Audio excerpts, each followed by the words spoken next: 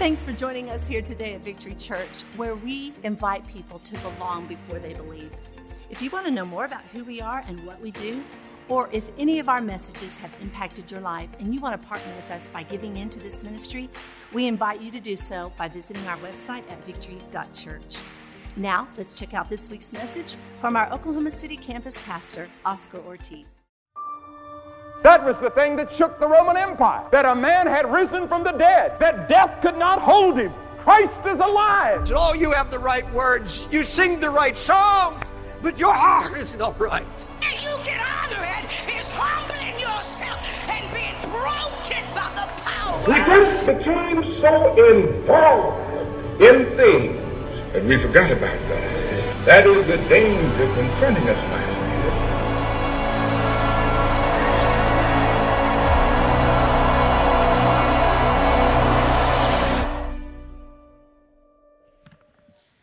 Want to welcome once again our Edmond campus and everyone watching online. And I know that the rain, how many of you guys got a little rain this morning, didn't stop you. So I am thankful for that.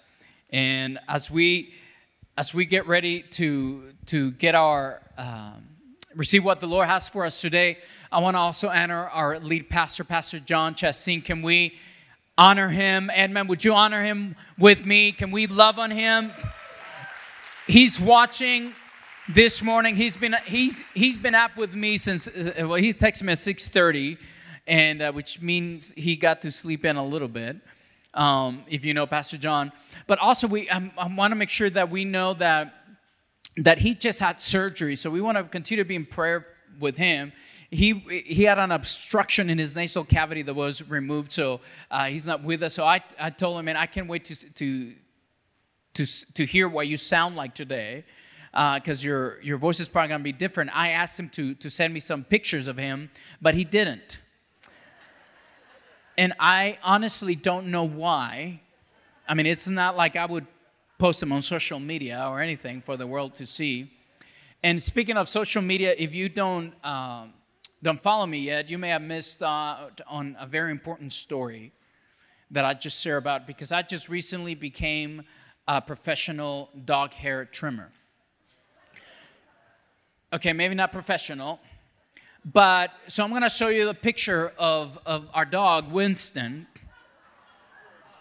Now, as you can see, Winston has an extra, just a lot of hair.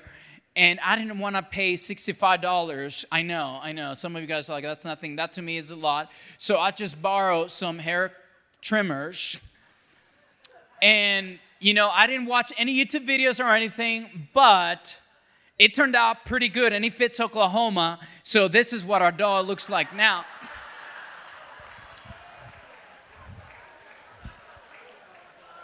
I mean, you can tell the gratitude in his eyes.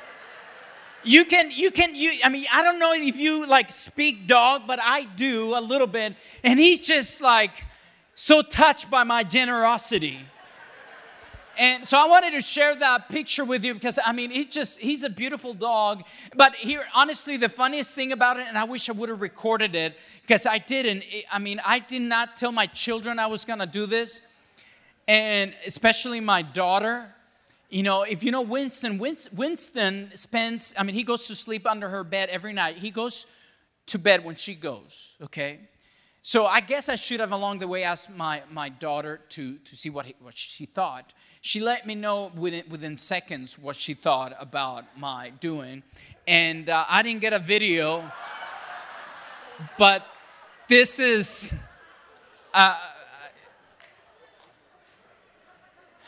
Obviously, she was so emotional and grateful as well that she thought, I think I remember her is like, Daddy, so thankful that you did this. Or, Daddy, what have you done? It was one of those two. That has really nothing to do with the message that I'm going to share with you today. But I just thought I'd share that with you. Today we're going to dive in right into a story that is found in Matthew chapter 16. So get your phones there. Follow us on if you follow us on social media. You can also go to the YouVersion app and follow all the scriptures there. And as we get ready to dive into this story, I believe that there are some things in this story, some truths that we can pull out from the very familiar story that I'm praying that brings some healing into our lives today.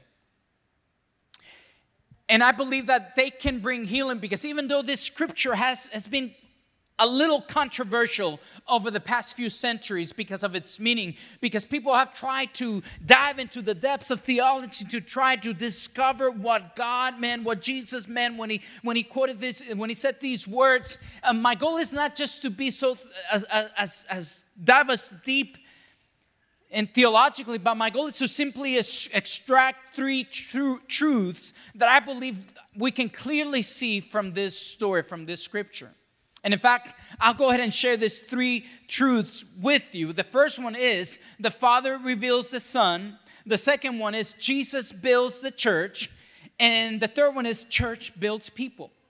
So Matthew 16, I'm going to invite you to stand once again. I know you just sat down, but we like to work out our abs and our glutes here at Victory.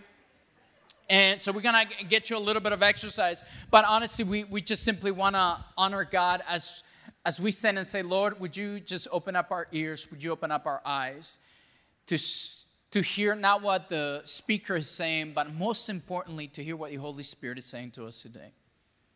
And Matthew 16 says this, now, when Jesus came into the region of Caesarea of Philippi, he was asking his disciples, who do people say that the Son of Man is? And they said, some say John the Baptist, and others Elijah, and still others Jeremiah or one of the other prophets. He said to them, but who do you yourself say that I am? Simon Peter answered, you're the Christ, the Son of the living God. And Jesus said to him, blessed are you, Simon Bar-Jonah, because flesh and blood did not reveal this to you, but my Father who is in heaven. And this is where the controversial story takes place. And it says, and I also say to you that you are Peter, and upon this rock I will build my church, and the gates of Hades, the gates of hell, will not overpower it. It says we're talking a lot about building, whether it's Jesus building his church or building people. The title for my message is simply this: it's hammer time. It's hammer time.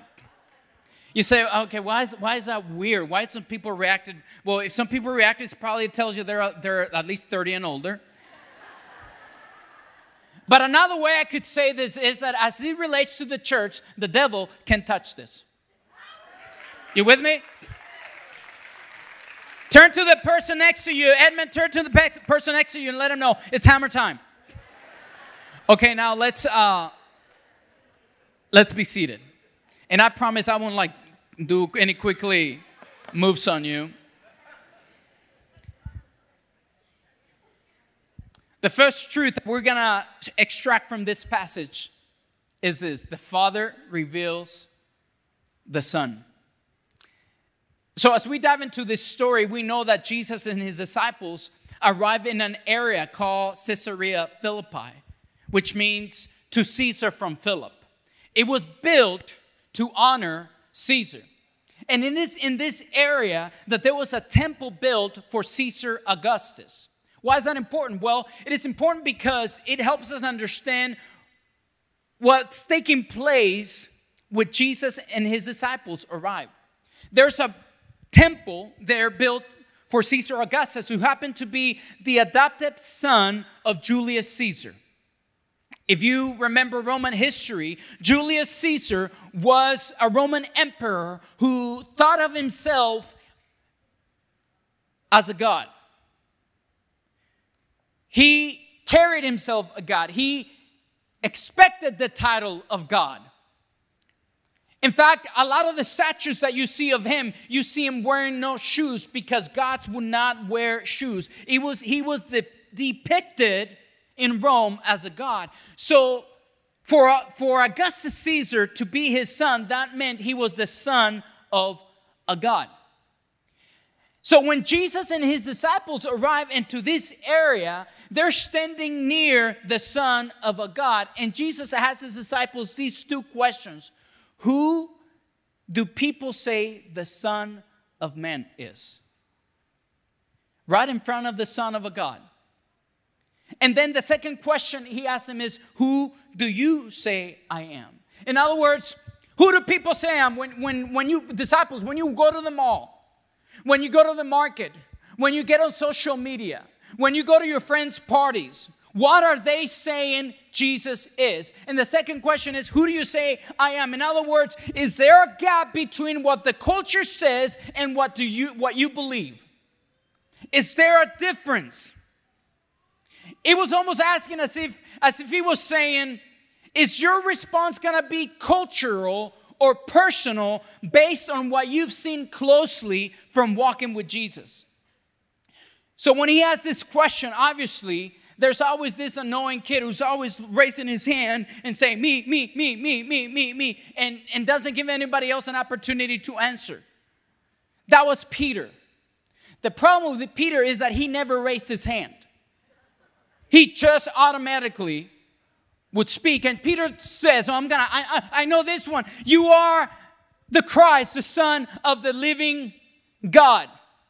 Not only does he say you are the Son of the living, you are the Christ. He says you are the Son of the living God. In other words, the statues that we're standing around us are dead and they're fake. But you are the Son of the living God. You're not the son of a stone God. You are the Son of the living God. And that was a huge declaration, because by him saying this, he was saying, I'm not going to bow down to the political or religious idols of my day. I'm putting my trust in the name of Jesus.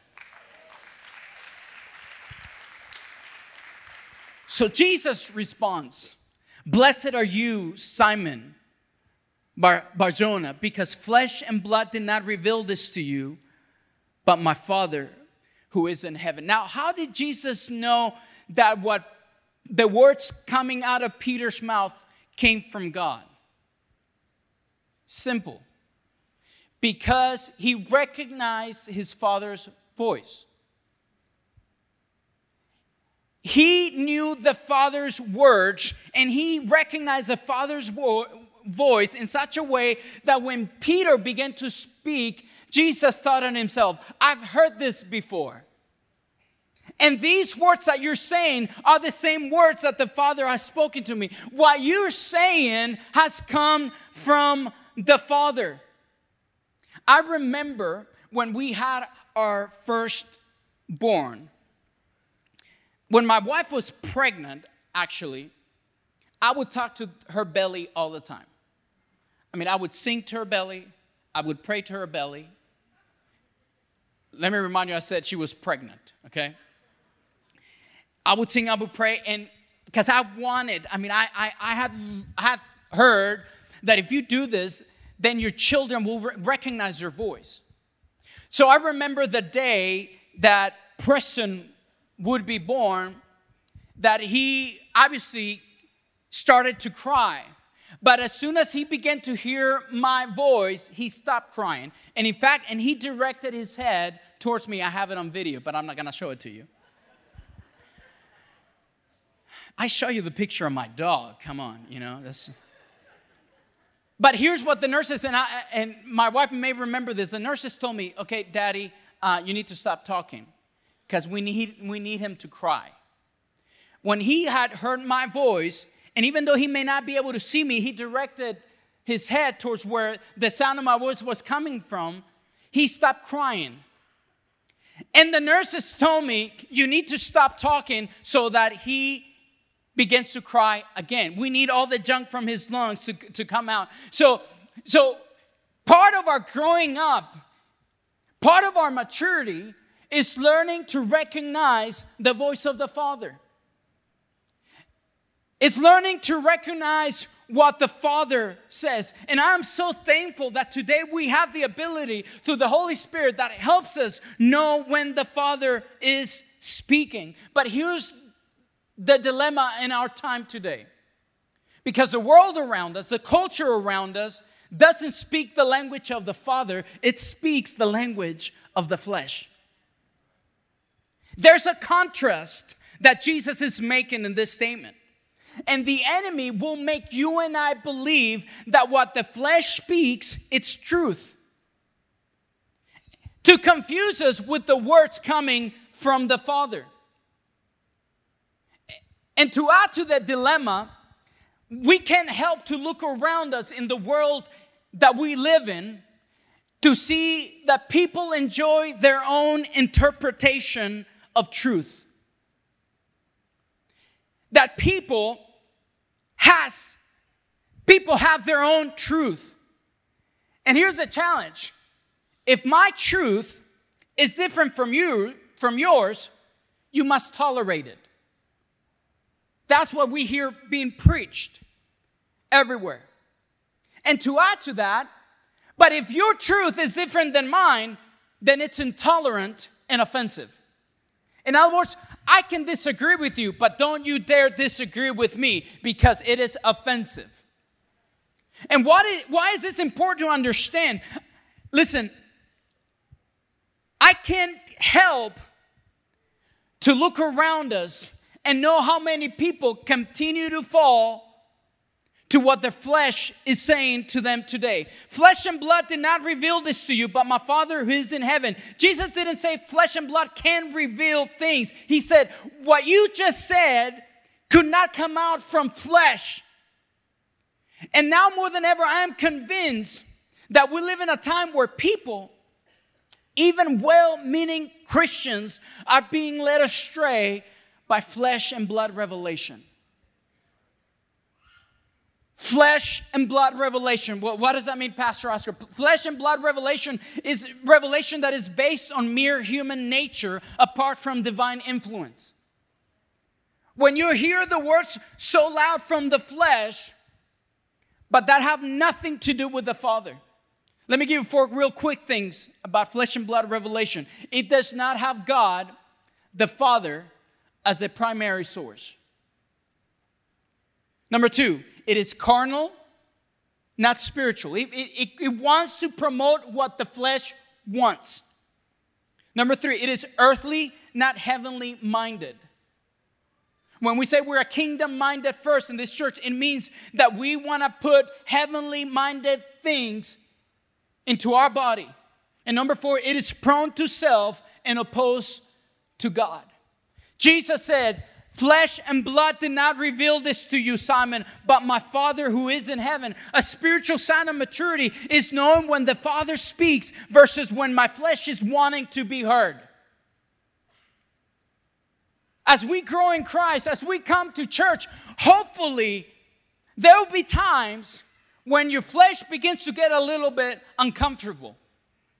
Did you know that's part of the job of the church? That we don't just speak to your flesh so that you can feel good about you, but that we bring the words of the Father so that you are transformed to the fullness of Christ. For you to come to church, for us to become the body of Christ, we must walk in transformation. But it is in this context that Jesus makes his statement, which is our second truth. Jesus builds his church. Jesus builds his church. When he said, I will build my church and the gates of hell shall not prevail against it, he was not just talking about some spiritual term, some place away from eternity where souls are condemned to hell. No, he was talking about a literal place. How many of you guys have been to the gates of hell? I went there last year with my wife, Pastor John, Pastor Dale, Pastor Wade. Do you know where the gates of hell are found? Literally, pull out your phone real quick. I'm going to give you permission. If you're watching live, pull out your phone. Edmund, pull out your phone real quickly. And search gates of hell in Bible times. What you will find is that the gates of hell are found in Caesarea of Philippi, where our text is found. In fact, you'll find some pictures of what the temple built for Augustus Caesar will look like. But to say that this area, that these temples, that the gates of hell were very, very pagan is to put it kindly. So when Jesus arrives with his disciples and he's talking about the gates of hell, guess what's in the background? A place known as the gates of hell.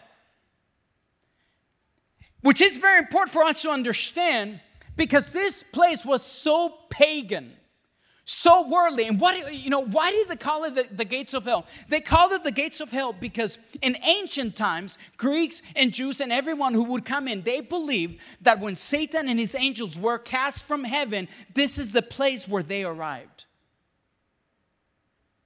Which makes sense. If Satan and his angels were cast from heaven and were thrown out of heaven, they would have a place to arrive. And that's what the ancients believed. What would made even more sense is that this place was so pagan because it was full of extreme Baal worship. That's what they built the temples and idols around these large temples.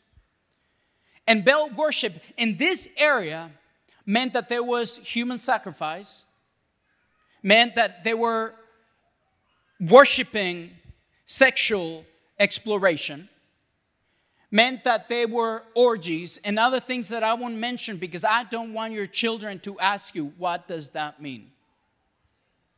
It was filthy. In fact, when we were there, they would tell us that they have found over 100 altars around that area where child sacrifice would take place.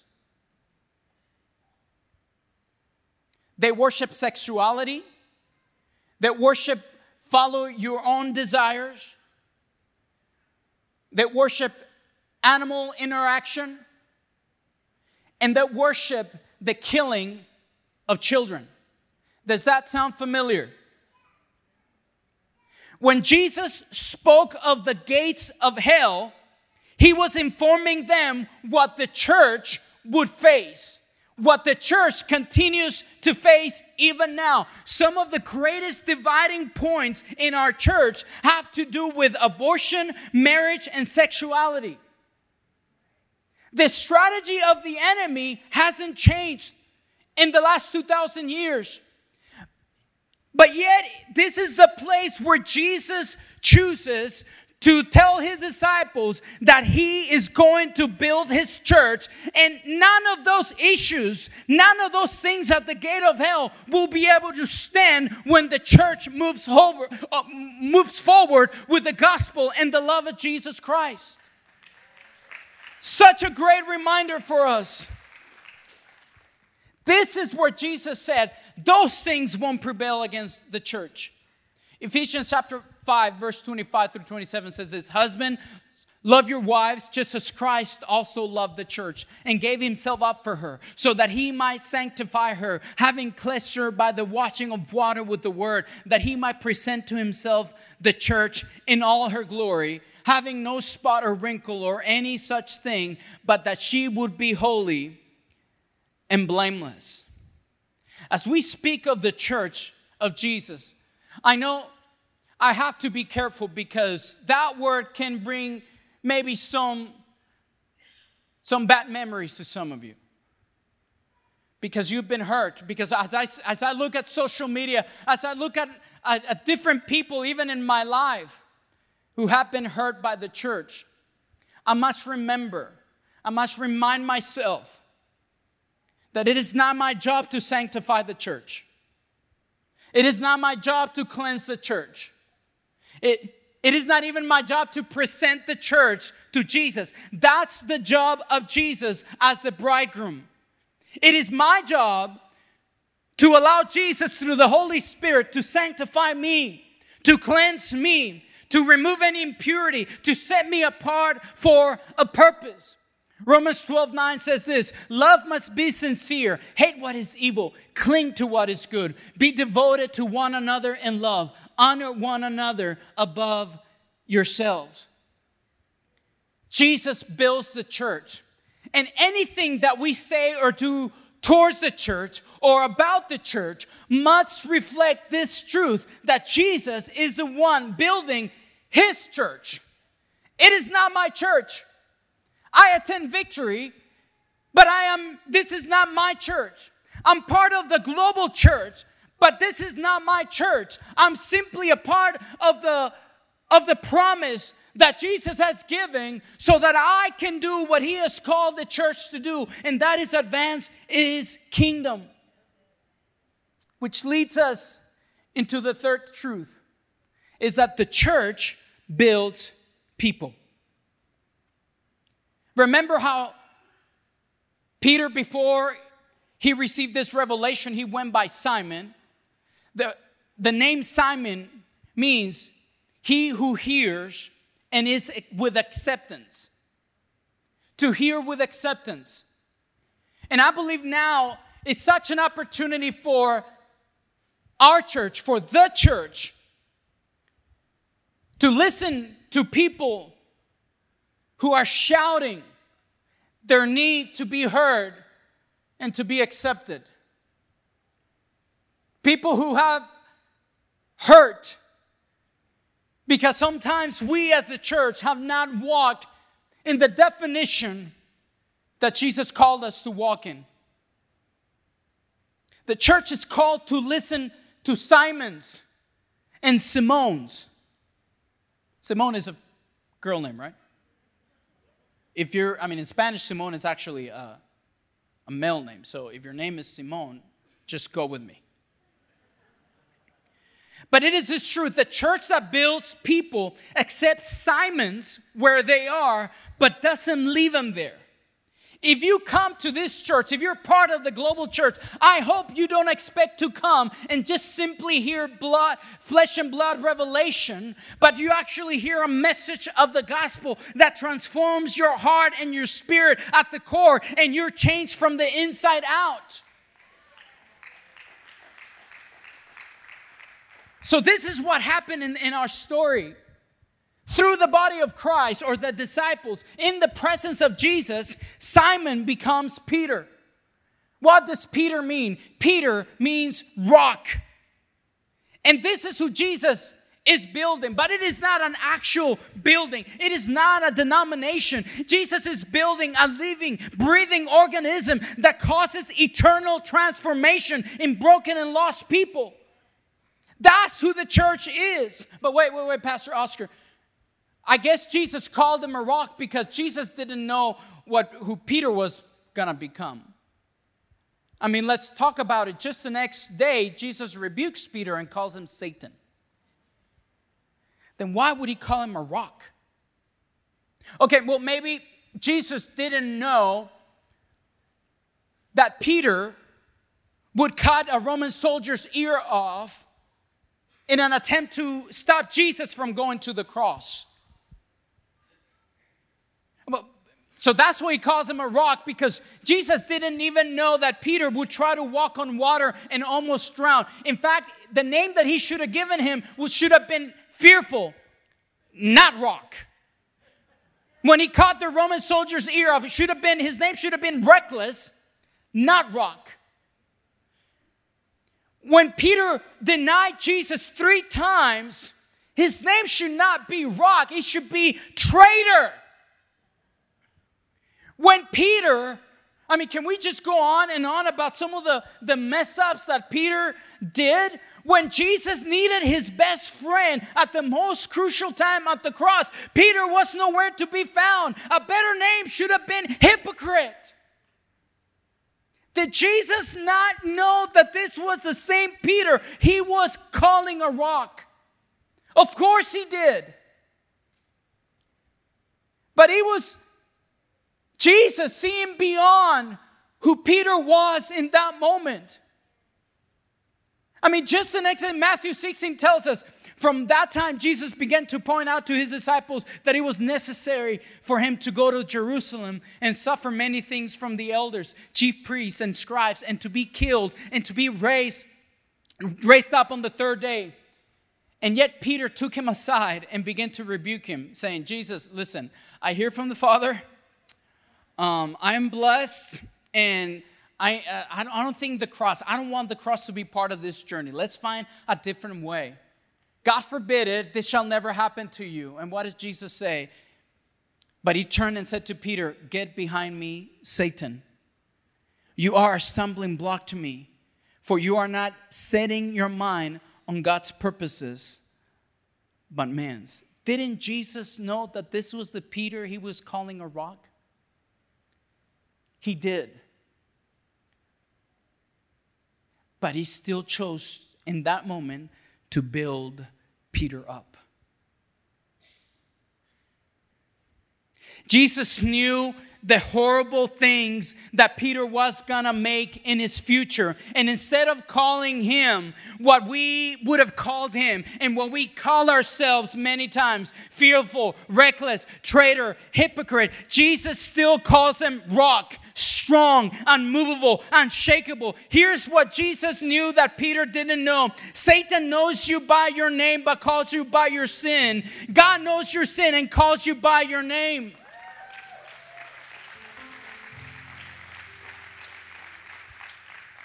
Stop calling yourself what Jesus refuses to call you. Because he knows that's not part of your future. Christ will not leave His work in you halfway done. He is faithful to complete it until the day of Jesus Christ. Don't quit because you don't see the result on your spiritual growth just yet. Jesus knows you and knows where you are. He sees beyond your issue. He sees beyond your struggle. He sees you in the cross with Him overcoming death, hell, and the grave. And that means He's also overcoming what you're struggling with right now. He doesn't call you by your struggle. He calls you by what He sees you through His Son, Jesus Christ. And this is what the church learns today from Jesus, that we are called to build people. Jesus is building you in order to build His church, in order to build people. Genesis 2:18. And I love this because I never thought about this picture as a picture of the church. But it says, then the Lord God said, it is not good for the man to be alone. Come on, I mean, that's pretty self-explanatory. Fellas, right? It's not good. All the ladies are like, yep. It's not good. Not for dinner, not for cleaning, not for babysitting. It's not good. Anyway, just go on. But He said, I will make him a helper suitable for him. Who was Adam's helper? Eve. And Eve is also a type or a picture or a symbol of the church. The word suitable helper in Hebrew is the word neched, which means in front of oneself or your other self. In other words, God was telling Adam, I'm going to introduce to you the one who will complete you. Eve is a type and a representation of the church. And the reason why Jesus calls His church to move forward is because He knows what His church was always meant to be. A place where people come and find their other self. What does that mean? That means that if you're a Simon, that you'll find Peter being called out from you.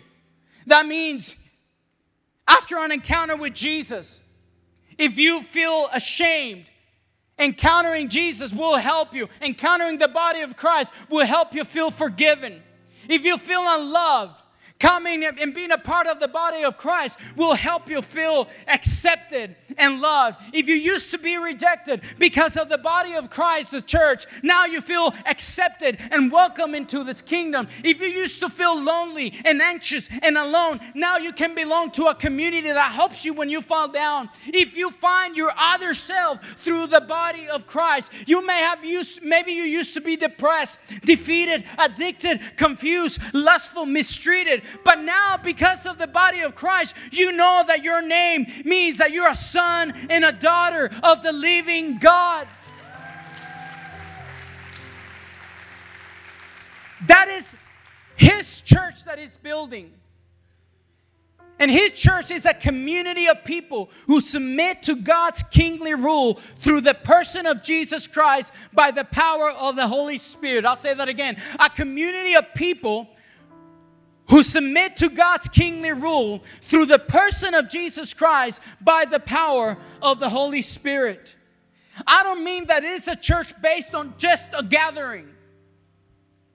Because it is a church, to be a church has to be more than just a gathering. See, a church, when it's filled with the power of the Holy Spirit, you cannot just have a gathering when people are bringing the lost to know Jesus. Anything that you have the Holy Spirit into turns into transformation and healing. And when people hear about transformation and healing, they can help but to make this gathering into a church. Because I know what flesh and blood revelation will tell you is that you can do church by yourself at home, apart from Christianity. And nowhere in the New Testament do I see this taking place. I see people next to each other, rubbing shoulders with each other, being vulnerable with each other, and calling the Peter out of their Simons, on and on and on, and encouraging and building each other so that we can become the church that Jesus always envisioned that we would be. I'm talking about the church that is not based on a preacher, on a human identity. I mean the Spirit-filled, breathing, word-living, people-loving, community-reaching, sick healing, demon-casting body of Christ. That is the church.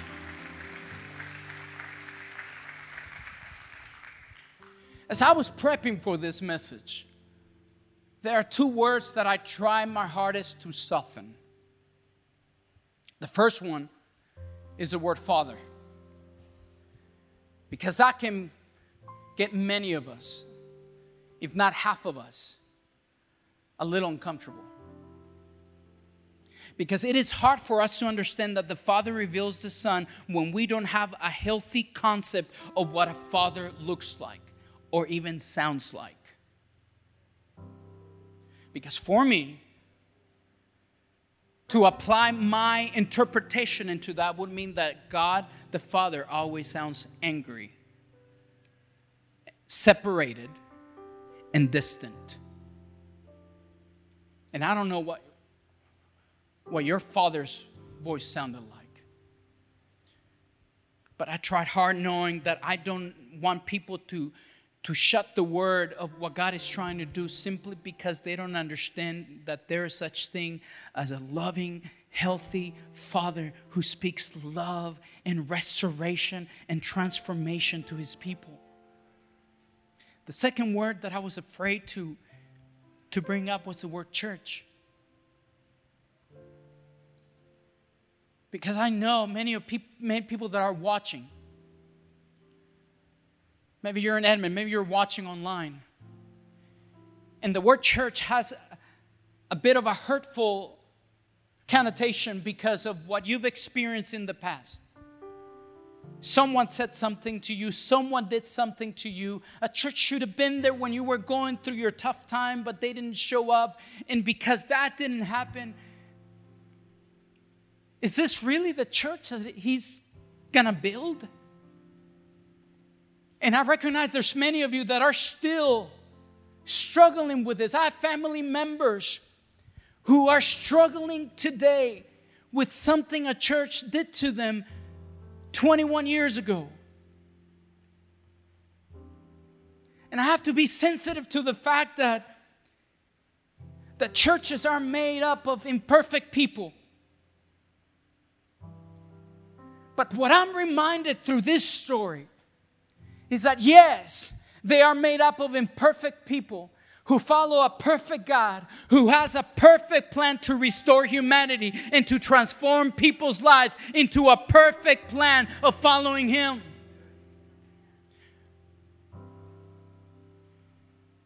The church saved my life. I don't mean it just poetically. I mean it wholeheartedly. I remember being 4 years old and walking into my dad's bedroom after he was asleep, after everyone was asleep. I remember his pants hanging over the wooden chair, his army green pants that he wore to work. And I remember reaching my hand to his back pocket and pulling out his pack of cigarettes, Marlboro Lights, and taking him outside with me, grabbing the leftover liquor, the beers, and going outside so that I could continue to play. And I remember vividly, at the age of 4, this was playtime for me. People play soldiers, I played drunk with my brother. I played bar. I would set up paint cans with wooden blocks on top of them, and I would set up empty bottles of beer. And I was a bartender. And I remember one day, as I was doing my routine of walking out of the home with a pack of cigarettes and get ready to enjoy my 6-year-old life, there was a lady that lived right next to us that went by the name of Tia Blanca. She was my aunt. And our houses were right next to each other. We shared a backyard and we shared a driveway because both houses were built at the same time for both family members. So I always grew up with 2 houses in this area, and one of the houses belonged to my dad's sister. And when I was at night, she was coming out to hang her clothes, and she noticed me. And she noticed what I was doing wasn't productive. She could have grabbed me by the ears and pulled me and said, I'm going to tell your parents.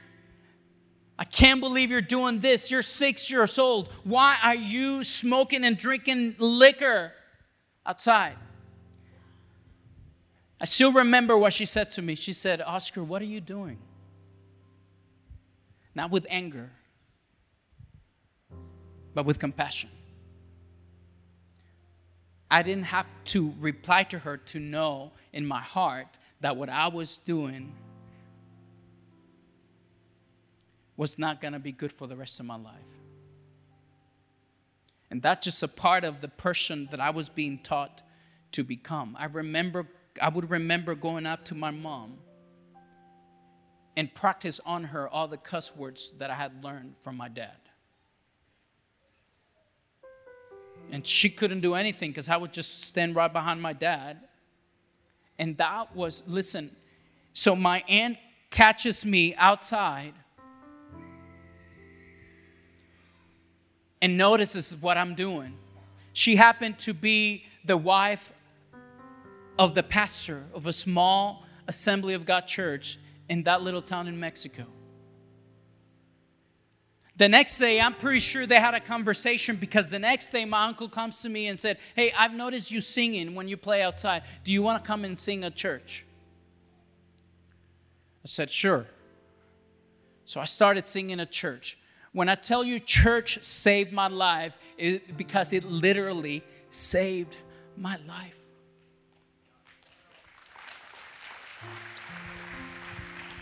I did not know that just 5 years later, our family would go through one of the most catastrophic events in our family that would change the history of our family.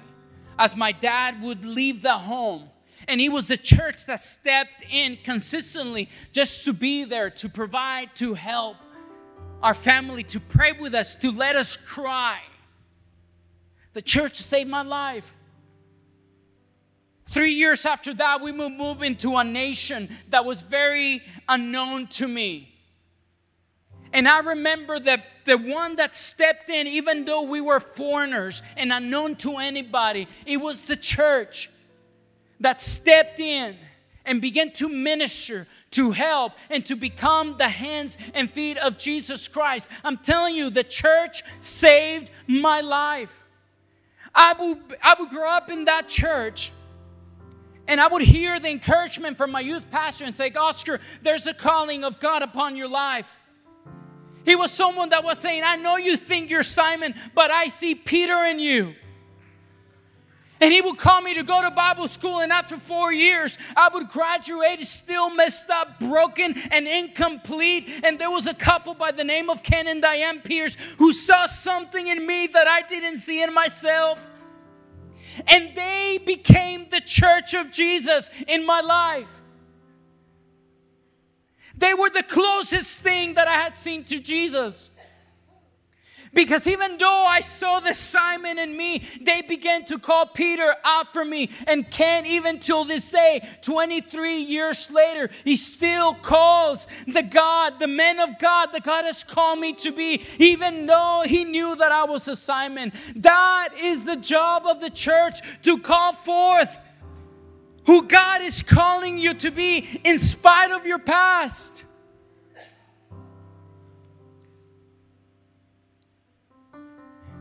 Let me ask you this, Edmund, let me ask you this real quickly. What is the Holy Spirit saying to you right now? For those of you watching online, what is He saying to you? What is the Father saying to you right now?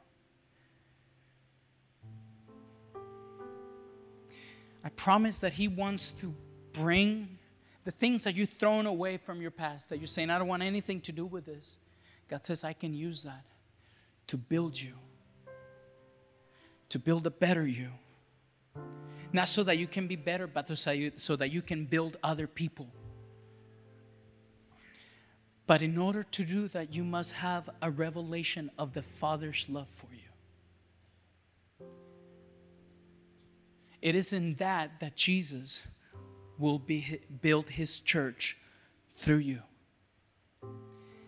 And the gates of hell shall not prevail against you. As you move forward, hell can stop you.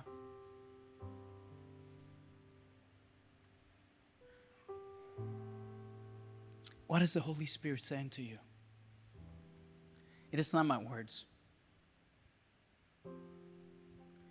But it's the things that He's saying to you that there's no way that I could be speaking to you right now. What is He saying to you? What area of your life has He suddenly walked in and put a flashlight on and say, I want to heal this in you?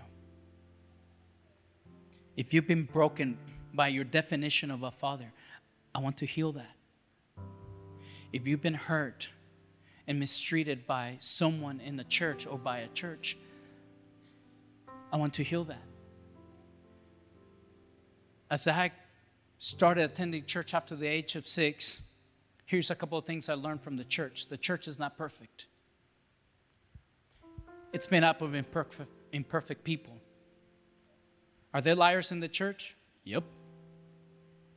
Are there mean Christians in the church? Absolutely. Are there traitors, hypocrites, reckless, fearful in the church? Yes, yes, and yes. And somehow, in the midst of all of that, God was able to pull this little boy from Mexico and gave him a name that my past can fight against, because I know that I am a son of the living God. That was not revealed by flesh and blood. That was revealed by the Father who is in heaven.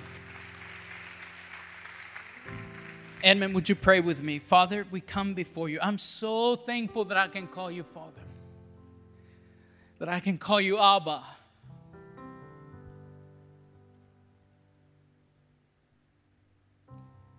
That I don't have to fear that name anymore, that I don't have to fear that title anymore.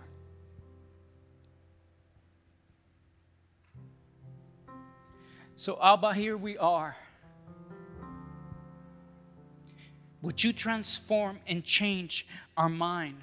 Would you heal the areas where we've been hurt and where we've lacked?